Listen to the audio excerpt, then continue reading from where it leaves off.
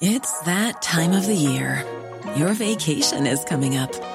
You can already hear the beach waves, feel the warm breeze, relax, and think about work. You really, really want it all to work out while you're away. Monday.com gives you and the team that peace of mind. When all work is on one platform and everyone's in sync, things just flow. Wherever you are, tap the banner to go to Monday.com.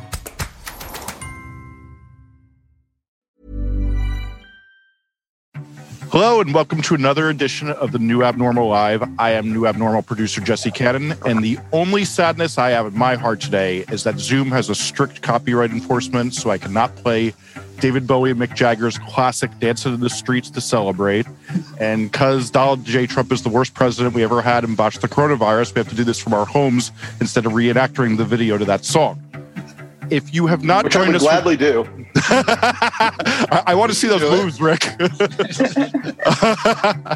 If you haven't joined us for these live Zooms before, you could ask us questions on the tab that says Q&A. And even if you don't have questions, please upvote the ones you like, because we want to know which ones I should ask everybody here. But without further ado, I'd like you guys to give a warm welcome to New Abnormal hosts, the queen of dunking on Trump children, Molly Jong-Fast, and the king of brutal political ads and the mastermind of so many great ones, Rick Wilson, as well as our guest, Daily Beast special editor and the editor of Democracy, a Journal of Ideas, Michael Tomasky. How you guys doing? Great, man. Thanks for having us. Yeah, well, we're actually having you. Yeah, I suppose that's true. Right. Thanks for continuing to keep us off the street. Thanks for putting up with our shit. I think I'm supposed to say thanks for having me. Yes. Well, Tomasky also edits both of us, so we are big Tomasky fans. Yes, Team Tomasky, if you will. So it's a big love fest here. We're all happy today. Really good. So I'd like to kick things off with a poll, which is going to pop up on your screen if everybody can answer. Are you going to be watching the inauguration? And we'll post the results to that. But before we get going, we can't vote. No, we can't vote. We have special privileges, and there's different rules for different people, just like Trump's pardoning policy. Right, exactly. Clearly. Why don't we start off by talking about that? What do we think of Pardon Palooza? Well, look, I'm just thinking that the most important thing we've discovered in healing our nation is that Lil Wayne got a pardon. So, I mean... Kodak Black. What was that? My favorite part about Kodak Black was like, his pardon was also supported by Lil Yachty. Why do you think he pardoned... Like, what do you think the unifying principle there was besides people who gave him money? There were a few people that he thinks of as being on the fame planet with him, right? Mm. And I think those were like that. That's why the rap stars and there was one athlete on there, and just some cat and dog stuff. There's a lot. Excuse me, my cat has decided that she's going to interfere with the stand on the iPad, so I'm going to be bouncing a little bit here. But I think a lot of it also came down to, some of that's clearly pay-for-play stuff. Right. Kellyanne had one on there for a Russiagate guy, and the Bannon one was just a fuck you to everybody. The Bannon one was deliberate trolling. It was just like, fuck you, America. I got away with it. Ha, ha, ha. And now I'm going to let the worst human being that was ever in my circle get away with it. I wonder if there's a self-interest angle to the Bannon part. Right, that's what I was wondering. There might be. Like Roger Stone. Yeah, it's like Bannon knows stuff, Right. He knows stuff, but I mean, at this point, he's been out of the circle for so long. I don't think it's as, I don't think there was any like pendant risk from Bannon, other than Bannon just, And I also think that at the end of this, I have a theory of this case. It's a little weird. When they said Bannon was coming back around with Trump before the pardon, it was right after the insurgency on the 6th. And I thought, maybe Trump saw that and thought, if only they were better organized and had a sort of field marshal behind them and had an organizing propaganda effort behind them, maybe they would have been effective. I couldn't help but think that. So you think that's what's coming? No, I think that maybe what Trump is thinking about is if he's going to form a new party and a new movement, he wants a Leninist organizer like Bannon to do that nationalist populist stuff. And remember, the one person in Trump's world who never fell from grace was Stephen Miller. Yeah. And he's been talking to people about, or risen to grace, but he's been talking to people about, keeping the nationalist movement alive, keeping Trump nationalism going. So that may be that, and Bannon's still close to Miller and Bannon are still in that same circle. So basically, the two worst people in the administration. Well, yeah, for sure. And I mean, look, it amused me today that one of the few people standing there on the Oval as they were leaving, or on the South Lawn as they were leaving, was Dr. Sebastian Gorka, the Dragon of Budapest. But what about the pardons, like the congressman who wrote down the menu of bribes on his congressional stationery? Yeah, no, look, that stuff is just obscene. And between the pardons and the final fuck you to America was the executive order that said, "Oh yeah, I said my people could never go and lobby and do influence peddling after they're out of office." But nah, never mind. I mean, it was such a douche move. But Tomasky, do you think that they will? I mean, do they have any lobbying power? Most of them probably don't, but some will. Sure, some will. And I mean, even if they don't have any lobbying power to persuade the Biden administration or the Congress to do anything, they'll still make $2.5 million a year failing. Sure. Look, Washington is famous for taking the deputy assistant undersecretary of toilet seat maintenance, and the guy suddenly goes to a lobbying firm and he's a senior governmental advisor. Yeah, right. But who can those people lobby? They'll lobby Republicans in Congress. They'll lobby. They can lobby the MAGA. They can lobby the MAGA congressman. And if they, we'll see what happens with Trump. This whole Patriot Party thing may be him masturbating, right? It could just be him shit talking. But if it starts to emerge, there will be a certain desire to bribe Trump to keep him on the Republican reservation. And there'll be a lobbying world that will start telling people, I can help keep him calm. I can help regulate the crazy, etc. Yeah. Do you guys think, though, since he doesn't have Twitter, he's been so quiet. How would he get his voice back? Well, karaoke. What do you think his karaoke song is? I guess it's Gloria. I think it's My Way. It's Rat in a Cage. My dear friend Sam Goldman said though, if it's My Way, it's the Sid Vicious version. Yeah, right. No, I believe it's Rat in a Cage. Despite all my rage, I'm still just a Trump in a cage. So we have a very popular question. Did I violate copyright? I think you sang it off key enough that it's not going to get registered. Okay, good, because it's always going to be off key with me singing, as you know. Same. So Maureen Donnelly has a great question, as a great comment that says, not a question, but a huge statement of gratitude for all you have done for the nation. But I want to get to Nathaniel Watson's question, which is a really fun one. What do you think Trump left in his letter to Biden? Tomasky, you go first because you're like the serious person here. I am. Sorry. He didn't leave a letter, obviously, but but he did. Maggie said he did. Oh, he really did. Yeah. Well, I'm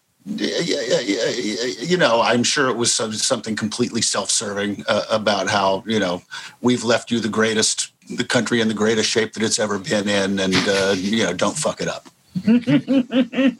Actually, I think it's probably a note that says, I still can't find the Gorilla Channel. Yeah. Right. Help me, Joe. I think I can't even imagine what it is. It's got to be. It's in Sharpie, right? It's in Sharpie. I mean, it's probably, you know, it is. I think Tomasky's right. It's probably some self-aggrandizing bullshit. I am the greatest, and you're going to skate on my legacy. Keep America great, Joe.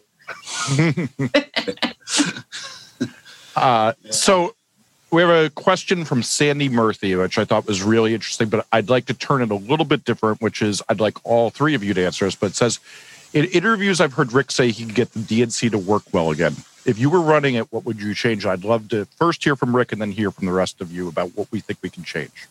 Well, first off, we'd rearrange the office into a sort of a bullpen thing with a large, semi-naked man wearing nothing but a breechcloth, beating a drum every day and yelling, stroke, stroke, stroke. And this is why you will never be in charge of the DNC. Thank God. No, look, it is. All political parties go through cycles of effectiveness and ineffectiveness. The DNC has had a lot of uniquely ineffective moving parts. I'm sorry, the cat is really here. Hold on, America. You're going to get your dose of cat. Nameless the kitty. Hello. Oh, look. She looks very like her portrait. Wow, that really is a good portrait. She just sank a claw into my collarbone. But look, I think what they've got to focus on is the fact that they picked a lot of low-hanging fruit in 2018. They had a great year because Trump was helpful. They also had a great year in 2018 because they picked a lot of candidates who were exactly right for the districts that they ran in. They were good local and regional and political and ideological fits for the districts they ran in. They weren't all perfect. You know, they weren't all AOC, Ilhan Omar, perfect progressive A-plus scorecard types, but they were right for their districts. Now, some of those got knocked out by not responding promptly this year to some dumb, stupid lies like defund the police. You know, that, and I've talked to a number of Democrats who told me very directly, like, yeah, that was killing us. Once that got in the dialogue, it started knocking their numbers down. So they've got to focus on great candidates. They've got to focus on quicker and more agile messaging in response to the kind of agitprop bullshit that's going to come at them. Because believe me, the 22 cycle is already shaping up very much in the minds of the Republican establishment, the Republican consulting establishment, to be about socialism, also socialism, as well as socialism, and also why has Joe Biden failed so badly on COVID? How did we lose 500,000 people? Right. What do you think, Tomasky? Well, picking up on what Rick was saying, so yeah, there are about 10 districts, House districts where Democrats lost this time that they had won in 2018 that are kind of really Republican districts. They just had a really good year in 2018, like New Mexico too, the Xochitl Torres Small. That's really kind of a Republican district. She picked it off by 4,000 or 5,000 votes. It's possible to pick off those 10 districts again, but it has to be a really good year. And the first midterm is usually, obviously, not a good year for the incumbent party. The average loss, 26, 27 seats in the post-war era. So Jamie Harrison's job is going to be to try to undo that history. And, of course, Biden has a lot to do with that, too, in his administration and the House and the Senate and what they managed to accomplish. But you know, I think Harrison's job, aside from, raising gajillions of dollars, which is always the DNC chair's first job, is spreading that around and getting it into maybe not all 50 states, maybe not quite the Howard Dean strategy, because you don't really need much of a democratic infrastructure. It saddens me to say, in my home state of West Virginia, which, is not going to send a Democrat to the House of Representatives. And where, incidentally... I'm shocked by that news, Mike. I know you are. As I call it, the Northwest Frontier Province of Pakistan. Yeah. Michael, can I get the Howard Dean strategy seemed to work really well. Why do we think this shouldn't be pursued? Oh, I think it should, but it should be like a 35-state strategy. You know, I think you should throw some money even at the West Virginias and the Idahos. You know, or Mississippi. Mississippi for sure. You can win some local races in Mississippi and state legislative races and so forth. One other thing I would encourage them to do is to drill down a little bit. Yeah. Look, everybody who is a college fraternity or student body president becomes a DA, becomes, ambitious, wants to be in the U.S. Senate the next day. The Democrats could do a really valuable thing in some of these suburban areas where the Republican brand right now is poisonous, right, by electing a bunch of county commissioners and sheriffs and dog catchers. And those people form a food chain that builds up and gives you candidates and gives you a field to run from in the future, instead of hoping, there's been a lot of stunt casting in the Democratic Party the last few years where they thought X or Y is the stunt candidate that'll appeal to this or that. Some of this is just nuts and bolts, grassroots, hard work, go out, do the organizing, do the shitty campaign stuff. Once we can knock on doors again, go knock on doors again. Yeah. Voter registration. Yeah.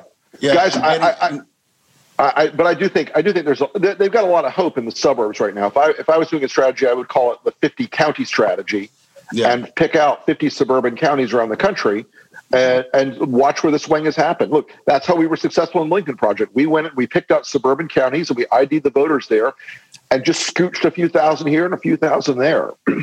But I also think the Senate map for 2022 is really good for Democrats. It is. It's much better for Democrats in 22. Yeah. But they need to find people who are popular in those areas and not just people who've lost congressional races. It's too bad it's his turn stuff. You can't do that anymore. You got to pick winners. Yeah. Guys, can I interrupt for 1 second? I just wanted to let you know I've been sent a poll from the largest QAnon Telegram channel. The results are this: 20% believe Biden will be arrested before he can be sworn in or during his swearing in. Makes sense. 6% believes Biden will admit to the world on stage he cheated, cannot be POTUS. Riots will begin. Yeah. My God. 19% believe something happens that will delay the swearing in ceremony. Riots will begin. 34% believe Biden is sworn in as POTUS. The military and Trump have a plan coming in the near future. Oh, that makes sense. Yeah, right. And 21% believe nothing happens. Biden is POTUS. What about 36,000 QAnoners voted in that poll? Wow. Oh my God. Yeah. Hilarious and also terrifying. Terrifying. And the rest think Harvey will end up shooting himself. Do we think the riot stuff is a little scary? No, I got to tell you, this weekend, I think the fact that the FBI swiftly started arresting these assholes who broke in the Capitol and wanted to kill Nancy Pelosi and hang Mike Pence, and who killed a cop, the fact the FBI started rolling them up, and I mean, they move with some dispatch, folks. Yeah. 100 plus people arrested within 36 hours of this thing. That's the stuff, right? I think the fact that this weekend, the alleged gigantic protests around the country and in Washington were deterred, and you broke the back of some of that immediate idea of we're gonna seize the Capitol, the airfield, and the radio station into like a coup in Sierra Leone in 1964. Yeah. So. Yeah, I want to go back real fast to what we were talking about before. And I think because I think this is an important point, and Rick was kind of making it. But like at this point, I think, organizing Trump's ideology in Senate races to a large extent. I think Warnock's victory proves that more than anything. Ossoff's too. I mean, the Democratic Party of 15 years ago would have sought, and indeed sought, like Sam Nunn's literal daughter, to try and hold that seat. And what this year proved is that, you can nominate, even in Georgia, fairly liberal people. Right. And, if you just out-organize the other side, you can eke out a narrow victory. And so, organizing Trump's ideology now in a country with so few swing voters and so on. But I also think that they were charismatic candidates. I mean, Warnock more than Ossoff. Not Ossoff. Let's be honest. God bless it. But the pushback but I will say Ossoff did up his game a couple times. He had a couple of, like, for a guy who was consistently batting like 200. Yeah. At the end of this thing, he came out and just hammered a few of these like moments with the press. Against he threw a couple big against Purdue that were just Grand Slam home run stuff. It's great. But Warnock was the kind of candidate you need to run in Georgia. I agree. I mean, I always wondered about North Carolina. I mean, I know she lost the primary fair and square, but I thought that African-American woman who was in the state Senate might have made a better candidate than Cal Cunningham. And I guess given what came of Cal Cunningham. Something I'd be curious, though, for you guys to weigh in about, though, while we could argue that Ossoff may not be the most charismatic person, I thought he put a very good template of how to debate a problematic Republican. I thought his debate performance was amazing. Yeah, no, that's what I said. I mean, for a long time, he just didn't quite have the mojo. And that debate and 3 or 4 of his press hits. I mean, I seriously I saved one of them to put in our prep file to show candidates, like, this is how you do not take the shit. Yeah. This is how you don't take a shit question with a shit predicate from a shit opposition candidate. You go at them, you go right up in their shit, and you pound them in the nose. And look, voters always want to see some fight in the dog, as we say down south. Right. And he had fight. Yeah. Now, Warnock also did something that was a bridge for the Democrats in a way that is a different coalition than they're used to. It's African-American women, which is a core constituency of their turnout model everywhere, and rightly so. They're the most engaged, energized part of the Democratic base, okay? But they also bridged over to educated white suburban voters in suburbs that were formerly Republican. They're not Republican anymore because the Republican Party itself has hived off. So the Democrats have a window of opportunity to convince those voters to stay with them. They may not stay with them if you had rational candidates on the Republican side running. I know it's a hypothetical, but they're dating. They're not married, is what I'm saying. But I also think, I mean, there were certain Senate losses that seemed sort of beyond explanation, like Sarah Gideon. Yes. Well, that's the last state where they split tickets, Yeah. Every poll, and I mean every single private poll that I saw in the last month in Maine, and I went back through my notes, I got 7 different polling briefings on Maine in October and the first week of November. Sarah Gideon was ahead by between 4 and 11 points in those polls. Average 6.4% ahead. The morning of the election, Susan Collins pollsters walked into their morning Zoom and said, "We're sorry. We couldn't get you over the line. We're going to lose by 7 points tonight. So what happened? We apologize." This is the greatest, weirdest mystery. It is an outlier in every single pollster's numbers this year. Joni Ernst was the same, right? Not quite. Joni Ernst was always a closer equation. And Iowa is a more predictable, swingy state. Maine should have, I mean, there was a lot to it. And it's a mystery that I haven't had the time and bandwidth to get to get our math nerds, like, strap them to the wall and beat them till they explain it to me. But there's got to be a solution to this polling problem. But I don't know what it is in Maine. It was a baffling. Wasn't it that sportscaster? Seriously? Wasn't that a big deal? Didn't that move votes? It had something to do with it. But I mean, Can we explain what that is? Can we explain what the sportscaster is? Go ahead, Tomasky. I can't remember the guy's name, but he's a revered television sports anchor in the state who is retired now, but, was on everybody's TV for 30 years telling them about sports. And, just one of these trusted figures, avuncular figures, who came out with this folksy, nice endorsement of Collins that didn't seem very political and just really kind of worked. Wow. Might have been, but I don't know how much juice was behind that. But look, Jesse, We need to move on. Jesse tells me we need to move. I'm getting a text from Jesse saying we need to move on, which means we need to move on, you guys. Right. Yeah. You guys, when we do the pod, there are times where Jesse's like, no, enough. That's enough. You talk too long. Jesse's like, please stop talking about this, please. Right. Okay, we have a great question from member Andrew Baines, which is, where does President Biden need to diverge most from President Obama? Ooh. Oh, wow. Tomasky should go first.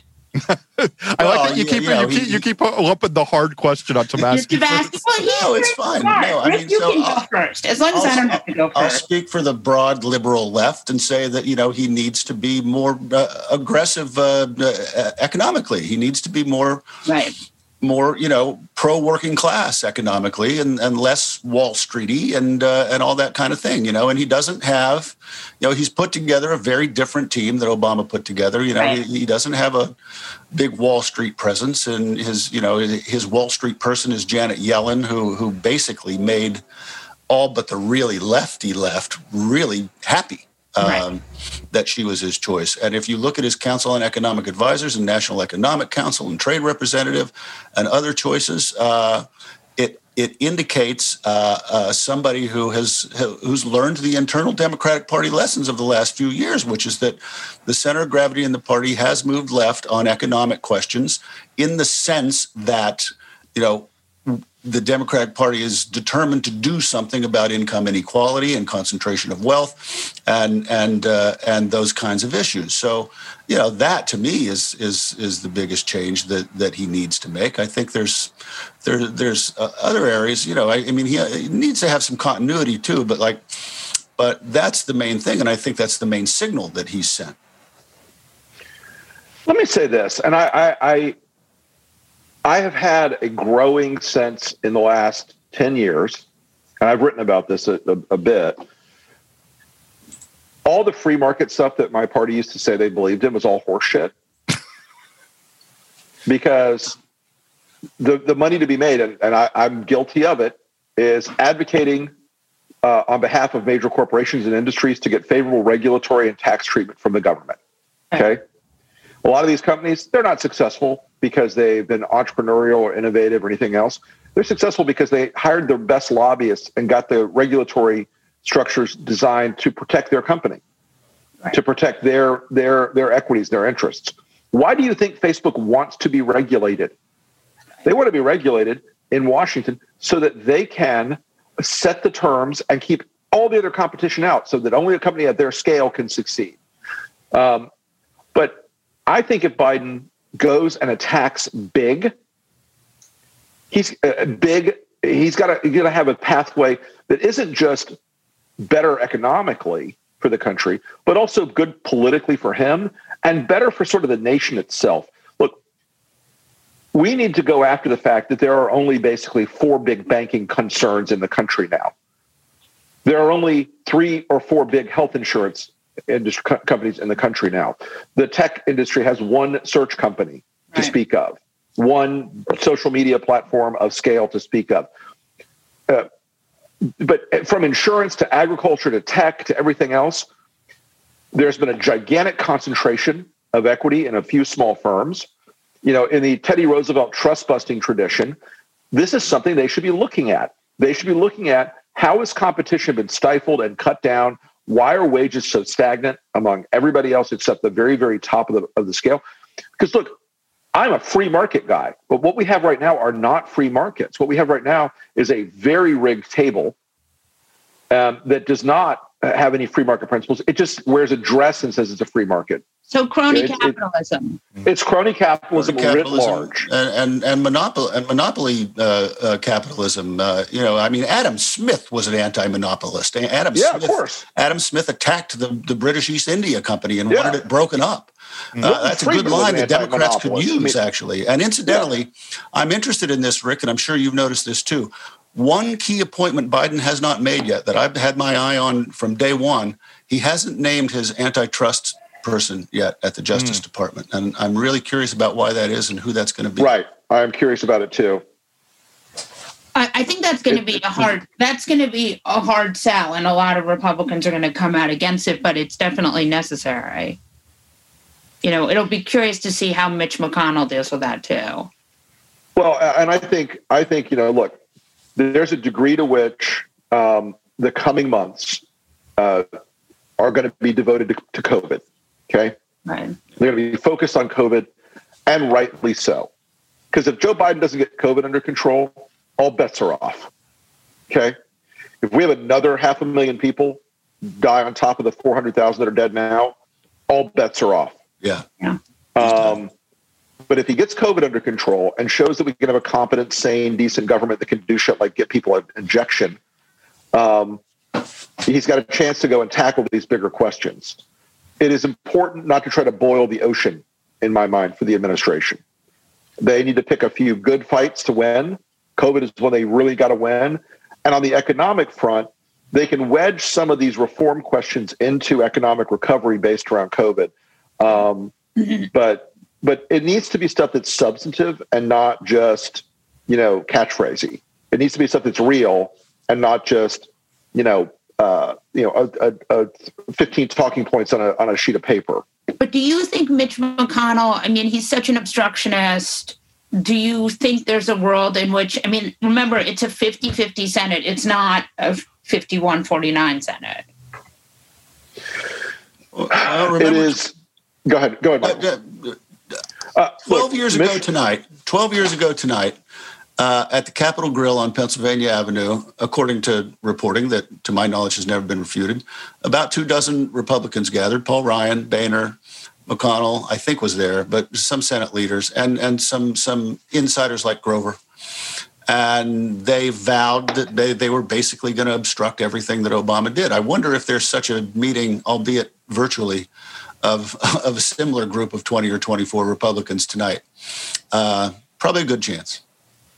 Look, McConnell has decided, and his advisors have decided, that two things are scaring the shit out of them right now.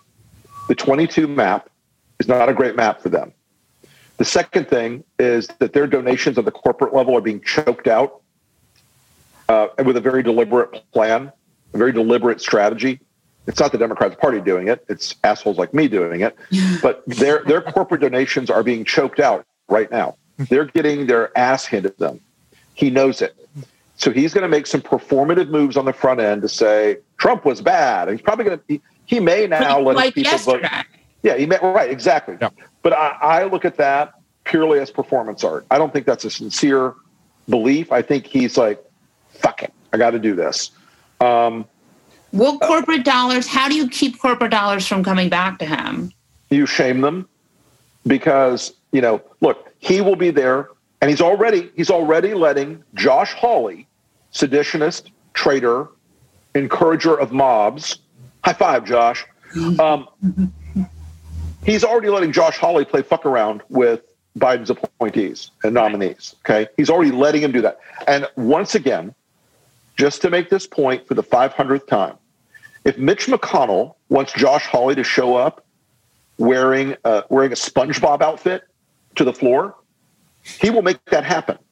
Mitch McConnell has total control over his caucus. They will do whatever he tells them. There is no resistance. There is no rebellion. They bark like dogs when he tells them to. He is letting Josh Hawley play this game and letting Ted Cruz play their game because they're gonna card all these nominees and say nope. They're not gonna let them get on the floor. They're gonna push and push and push. They're trying to train wreck the Biden administration already. They're going to try to do it they're going to try to play the refs in D.C. and the media class and say, well, Mitch McConnell gave a passionate speech about how bad Trump was about the 6. But pay no attention to the fact that we're not letting you name a CDC chair or name a guy for HHS or whatever. There's going to be a lot of that D.C. fuckery of which McConnell is the master. So can Biden go around that? Well, Life is full of what-ifs. Some awesome, like what if AI could fold your laundry? And some, well, less awesome, like what if you have unexpected medical costs? United Healthcare can help get you covered with Health Protector Guard fixed indemnity insurance plans. They supplement your primary plan to help you manage out-of-pocket costs. No deductibles, no enrollment periods, and especially no more what-ifs. Visit uh1.com to find the Health Protector Guard plan for you. Since 2013, Bombas has donated over 100 million socks, underwear, and T-shirts to those facing homelessness.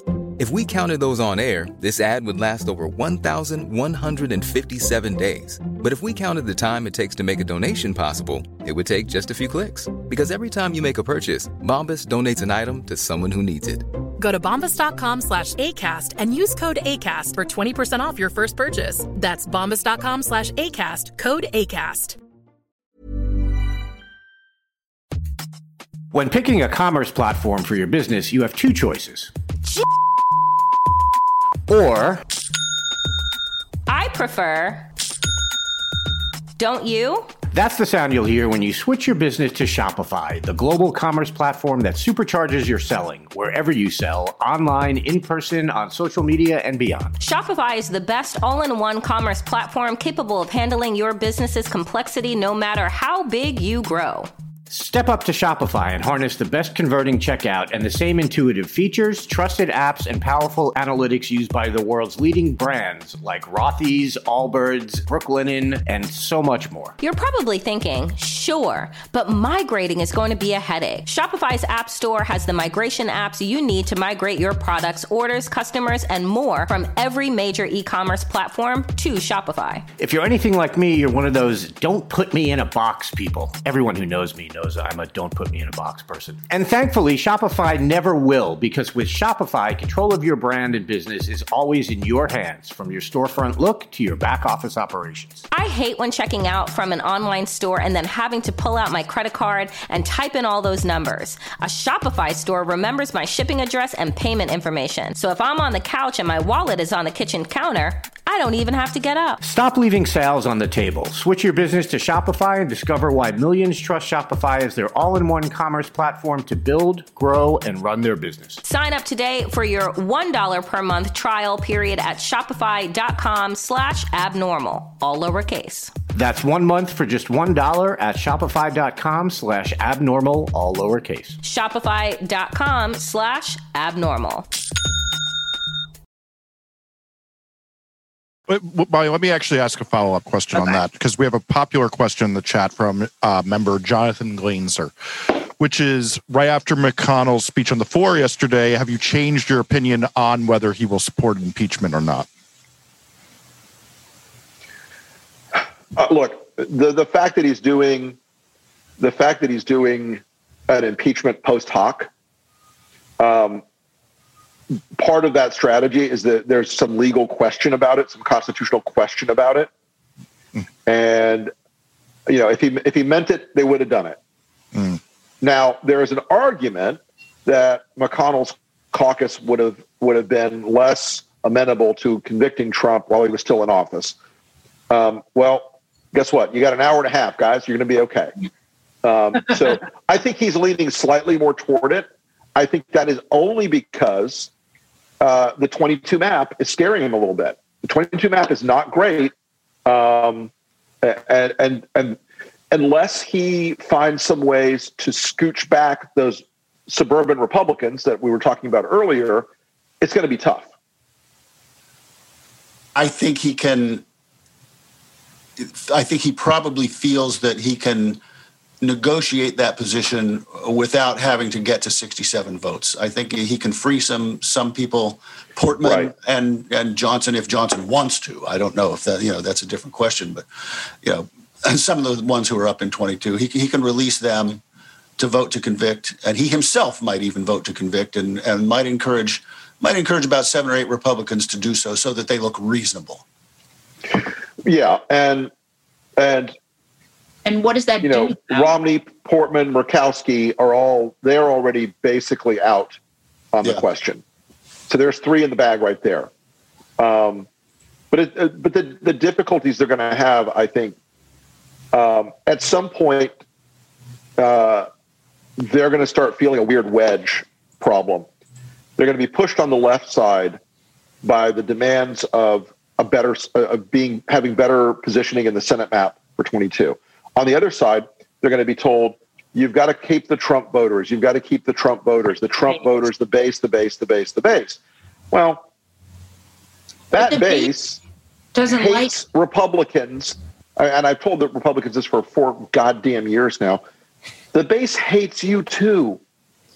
No matter how conservative you are, the minute you cross Donald Trump or don't do what Trump wants, the base hates you.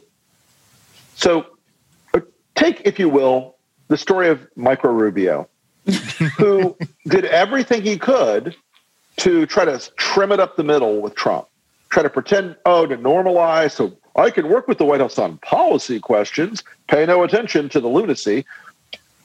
Well, now Ivanka's going to move to Florida and primary the guy. How long do you think it's going to be before Donald Trump goes out and makes a speech and says, little Marco was never with me? Right. You can't trust little Marco. And the Republican Party, and the state Republican parties, by the way, there's not a single state where the governor is a Republican who controls the Republican Party anymore. The Republican parties are controlled by the Trumpers. Right. Almost entirely. Joe Gruters runs the Republican Party of Florida. He is so far up in Trump's ass, I'm surprised his head isn't pressing Trump's diaphragm. I mean, he is just like, he's the worst of the worst Jesse of the worst so of the used to Trumpers. these terrifying anatomical examples. But Zoom doesn't have a beep button, unfortunately. But I don't understand. So they'll vote to convict him, maybe, and what will happen? Nothing. I predict the actual outcome will be they'll pretend they're going to convict him. They'll say, we don't have the votes, and they pass a censure resolution that says, you were very naughty, Donald. Don't do that again. But will they bar him from ever running again? Fuck no. No. They're chicken shits. No, there's too much risk in doing that. In the ways Rick was just describing, they alienate their base terribly if they do that. They themselves get hammered in 22 if they do that. But they can't. But so he could run again. Sure. Yeah. That seems bad.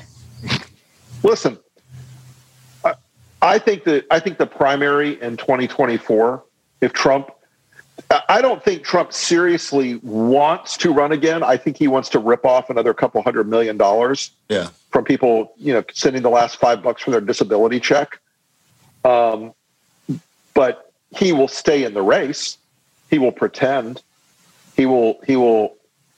On his deathbed, he could be on a breathing machine. He would still say he was going to run, and they will keep pretending that. So it's going to hold and keep back all the people that want to run.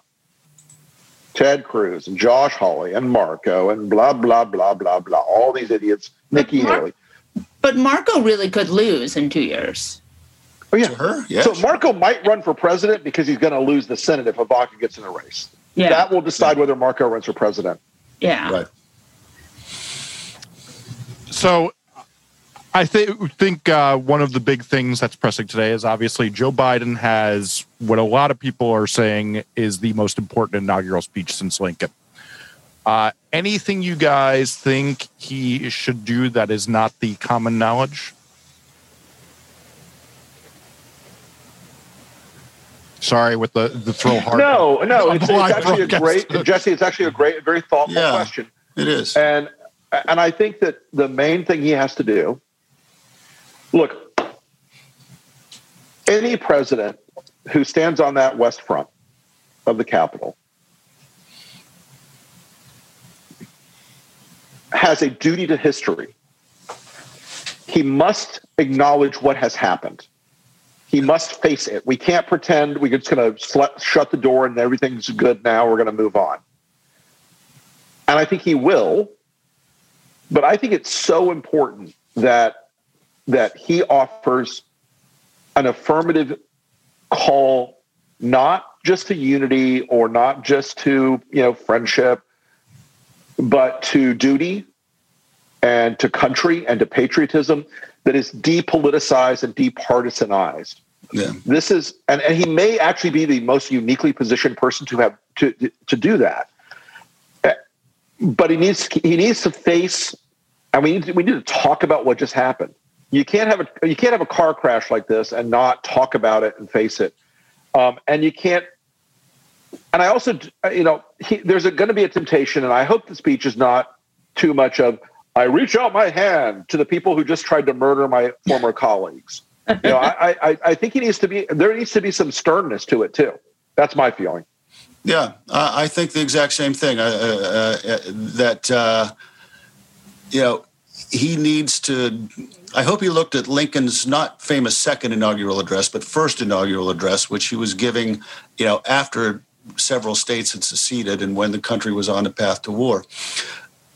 There needs to be an acknowledgement of the precarious place that we're in, while simultaneously talking about unity and talking about the need to unify and so on. He can do both of these things at the same time. But there needs to be, he needs to explain to the American people what a perilous place we're in right now and how we can come back from it. And he needs to put that in grand sort of historical and civic terms and not just capital P political terms. Right. And I also think he has to, the Democratic base and I think the world needs accountability too. So there has to be a question of we're not going to, because I think a lot of people think he's just going to give Republicans a pass, which is what Republicans are hoping.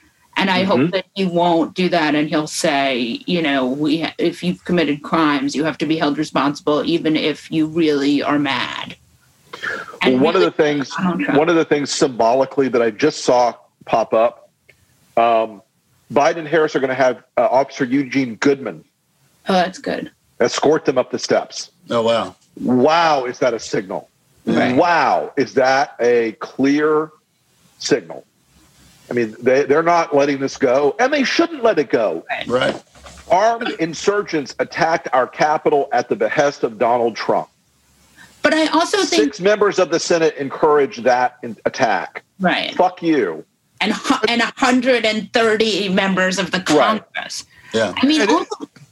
Go on. Do they not get some cover too from, the new queen of crazy in the long list of Republicans who've gone really mad? Marjorie Taylor Greene is already calling for Biden's impeachment over fictitious things. And I think this gives a lot of cover for them to say, we don't have to call for unity when you're not taking care of the queen of crazy over here and saying, what the fuck, lady? Yeah. Who knows what to say about her? Those people, by the way, in 2022, there will be more QAnon candidates running for office rather than fewer. There will be more lunatics running for office rather than fewer. Totally. That shit is going to eat the Republican Party alive from the inside for a long time. But what about Lauren Boebert or whatever her name is? Boebert. Yeah. And Marjorie Taylor Greene. Lauren, it seems like there's a lot of evidence to point that Lauren was actually giving tours the day before the. So, how does that stand? That's criming. How does she get to stay in Congress after that? Well, look. Pending an investigation, she does. I think she should be investigated. I frankly think that if she did that and we find out that there's any sort of active conspiracy around it, she should be expelled. But I believe that Josh Hawley and Ted Cruz should be expelled. I believe that their actions were proximate. Ted Cruz's speech the day before, screaming that we're not going to take it, we're going to storm the battlements.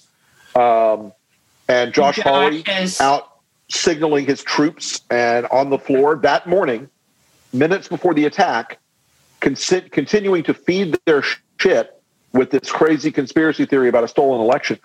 Now, look, are they going to be expelled? No.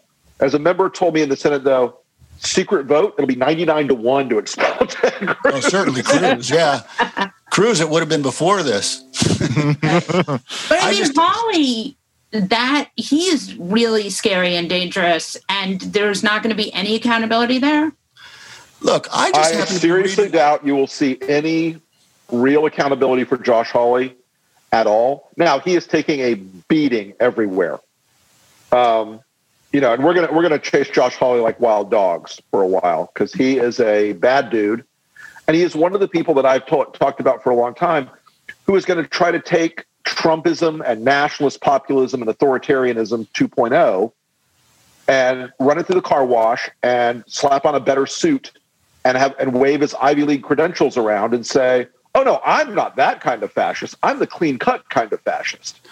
And run for president. I just happened to be reading yesterday about the history of expulsions of senators. Ooh. And Civil War, 7. Yeah, a lot of them in the Civil War, obviously. You know, they committed treason against the United States. More recently, there have been a lot of proceedings in the course of the 20th century, about a dozen maybe. Most of them were not expelled, but some resigned on the way to what appeared to be expulsion. Recently, right. The two most recent ones, Bob Packwood in the 90s, and that was just over sexual misconduct and abuse of power, I suppose you would say. Yeah. And resigned before the Senate vote. And then more recently of Nevada, John Ensign, Republican. And that was he had an extramarital affair, and there were some financial improprieties, as I recall. There was some money shenanigans. But it wasn't anything like what Josh Hawley did, for God's sakes, and Ted Cruz did. And he resigned before what appeared to be, if I'm remembering correctly, a vote that seemed likely to expel him. So, if those two guys had to go, I mean, come on. I knew Bob Packwood a little, and while he may have been a creeper and a Me Too guy, the resignation was ultimately in part because he recognized the damage he was doing to the institution. Yeah. Ensign, also, again, not a perfect human being, but a sense of honor led him to say, do I want to drag this thing out and humiliate everyone, and including the body? Yeah. See, here's the difference, though. Yeah, I don't think Ted Cruz and Josh Hawley are post-2010 candidates where they believe that anything that would have been shameful before is now a badge of pride that owns the libs. Yeah, right. And owning the libs is all that matters to them. Yeah. Right. And owning the libs takes on many flavors. It's but the media or big tech, all these things, these excuses they make. They look at this as an opportunity to raise money. Right. They look at this as an opportunity to build their cred with the crazies. Fox News. Because that's their base now. Yeah. Well, and we probably need to talk about Fox News's decision. The purge of sane people? Right. Well, the few that were remaining. Right. They've gone full OAN, and that is pretty interesting, and Newsmax, and that's pretty scary. Yeah, well, I have a suggestion. Since our most popular request is for a fuck that guy, and maybe we can lead into this by doing a fuck that guy about Fox News and the way they're turning with the money honey. Who is the worst? I mean, I have to say that I would think Lachlan and Rupert Murdoch are the worst sort of fuck that guys of Fox News because they are the bosses. But Tucker Carlson is a close second, I think. Look, I think Tucker is the most dangerous one at Fox for two reasons. One, he's a nihilist. Okay, he doesn't believe any of this shit. Right. Everyone who's known Tucker for years and years and years knows he doesn't. And this is all bullshit. This is performative hoax stuff. This guy doesn't believe in shit. But he fakes it like the best of them. Yeah.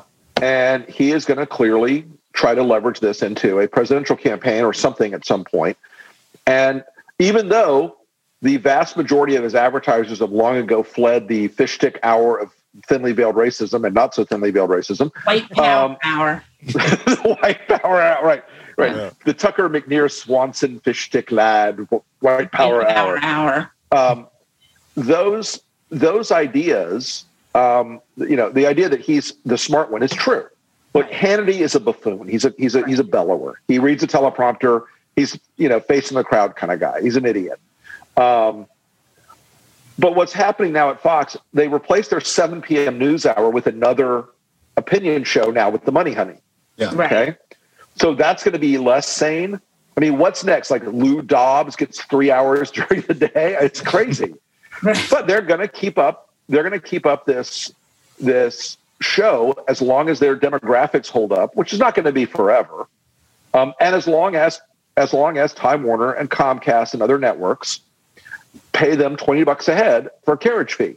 Okay. That's not how folks need to understand. boycotting Fox advertisers doesn't do a goddamn thing. I mean, it's fine. It's fine. It hurts a little bit. But Fox News advertisers are not where their revenue comes from. The revenue comes from cable provider carriage fees. So right now, Comcast is subsidizing the propaganda network of the insurgents. Right. Time Warner is subsidizing the propaganda network of the insurgents. Disney is subsidizing the propaganda network of the insurgents. Right. That's where to go. But, I mean, just as there are going to be more QAnon candidates in upcoming House elections, there's just no immediate end to this in the near future. That as long as there's, OANN pops up and Newsmax pops up, and if they go away, something else will pop up, and it'll be even crazier. I don't know what we do about this over the next What is 10 years. What is the regulatory play? I mean, I know we're not talking about that because it's scary, but is there a world in which Congress could regulate? I mean, even in Europe, they have more of a libel laws that are somewhat better at controlling the Fox. Yeah, the problem is all these things are emergent now in the streaming space, and it's really tough. It's really tough to make a First Amendment case against these guys being able to say what they want to say. I think what you have to do is go after the money. Okay, look. For years and years and years and years and years and years and years, people screamed, we've got to get the money out of politics. Okay. So they passed McCain-Feingold, which put more money into politics. So, we reverse engineered this problem the last couple of days, or last couple of weeks now, with these Republican members of the Treason Caucus. And we're going at like corporate board members. So it's okay, Marriott, reach out to all the corporate board members and say, you're supporting a bunch of people who want to overturn the free and fair election and who want to delegitimate tens of millions of African-American votes. How do you feel about that? You're giving money to them. Yeah. America should know, right? And they all almost universally have said no, and they've stopped giving. Market forces like that work. Market forces like that are highly effective at changing political behavior. Regulatory structures, they work to a limit, but they're not, politics is downstream of culture, and regulation is downstream of politics. Change the cultural thing at the top, and all those things ramify out, and the problem gets easier, at least, to manage. Yeah. I think that's a great point. I do have to say, we're getting, speaking of people rising up and angry, people want the fuck that guy. Oh, yeah. Everyone has to do their fuck that guy. Tomasky, you go first. Who's your fuck that guy? Is just anybody who's on my mind? Anybody you choose. You really hate. Okay, Mike Lindell. Isn't that his name? Oh, yes. Yes. My pillow guy. And the My Fascist Pillow guy. Yeah, and you know who else? Cheryl Atkinson. Because, after Bed Bath & Beyond or whoever it was quit carrying his shit, Cheryl Atkinson tweeted that this is just like Nazi Germany. Fuck you too. That's a good one. Well done. That's a good one. Rick, who's your fuck that guy? Guys, there's only one fuck that guy possible today. My fuck that guy is Donald John Trump, 45th and soon to be last of his line ever to hold that office, President of the United States. Donald Trump was the worst, most corrupt, most evil, most egregious, most cruel, most divisive president, most repugnant human being to ever sit in that office. And I'm including Andrew Johnson. Okay.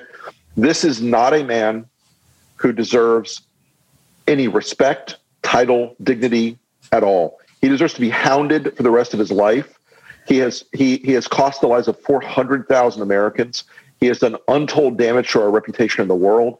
He has divided us along racial and class and educational lines in this country like no one else could have. I will never cease in my position that the ultimate all-time reigning champion, his jersey is going to be up so far in the rafters you can't see it, will be Donald Trump. So fuck that guy. And mine is the Trump kids who all spent their father's speech weeping because they didn't get pardons. They know the gravy train has hit a wall. I don't know, but they spent Ivanka is an ugly crier. I have yet to see the video of Ivanka. I saw the lads weeping silently. Yeah. And Kimberly Guilfoyle has like caked on several layers of mascara running down her face. Well, I noticed the picture of Don Jr. He had his head in a certain position where you could really see, even with the beard, the Habsburg chin of the Trump line. I will say the one thing that has been interesting is there are no good Trumps, right? We had always sort of secretly held out this hope that Tiffany, who had gotten into Georgetown Law School, would be the good Trump, and she turned out to just be as awful as the rest of them. Guys, I just want you to know, in 2 years, when he's emancipated, Barron will be a leader in Antifa. Is that where he was today? He was at the Antifa meeting. He will go by the name Abu Donald. Well, on that note, I see it's 11 a.m. and that was a great joke to end on. I would be remiss to not express how many of these comments were gratitude for you all bringing them laughs and keeping them sane. And it seems the audience really wants that passed on to you guys. And I will also express my gratitude that this has been one of the only nice things through a horrible time, and that you all did such a great job with this podcast throughout the season. And we look forward to continuing it. Thank you, Tomasky, for joining us today. Yeah, thanks, Michael. Thanks, Jesse. And thank all of you for your attention to the podcast and your support and for tolerating the various sounds of ad reads. Thank wild you for animals. tolerating our terrible ad reads. Molly, you're crushing it.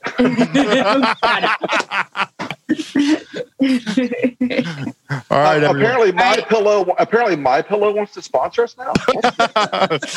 Just to Dominion are big fans, especially after that. Right. Yep. Thanks so much for tuning in. Everybody, have a great day. We got a new president coming up in 1 hour and 1 minute from right now. On that note, we'll wrap up this episode of The New Abnormal from The Daily Beast. In future episodes, we'll be talking with smart folks from The Daily Beast and beyond, from media, culture, politics, and science, who will help us understand what's happening to our country and the world. We hope you'll subscribe to us on your favorite podcast app and share the show on social media. We're just getting started and don't want you to miss an episode. If you'd like to follow us on Twitter, I'm Molly Jongfast and he's the Rick Wilson. Thanks so much for listening, and we'll see you again on the next episode.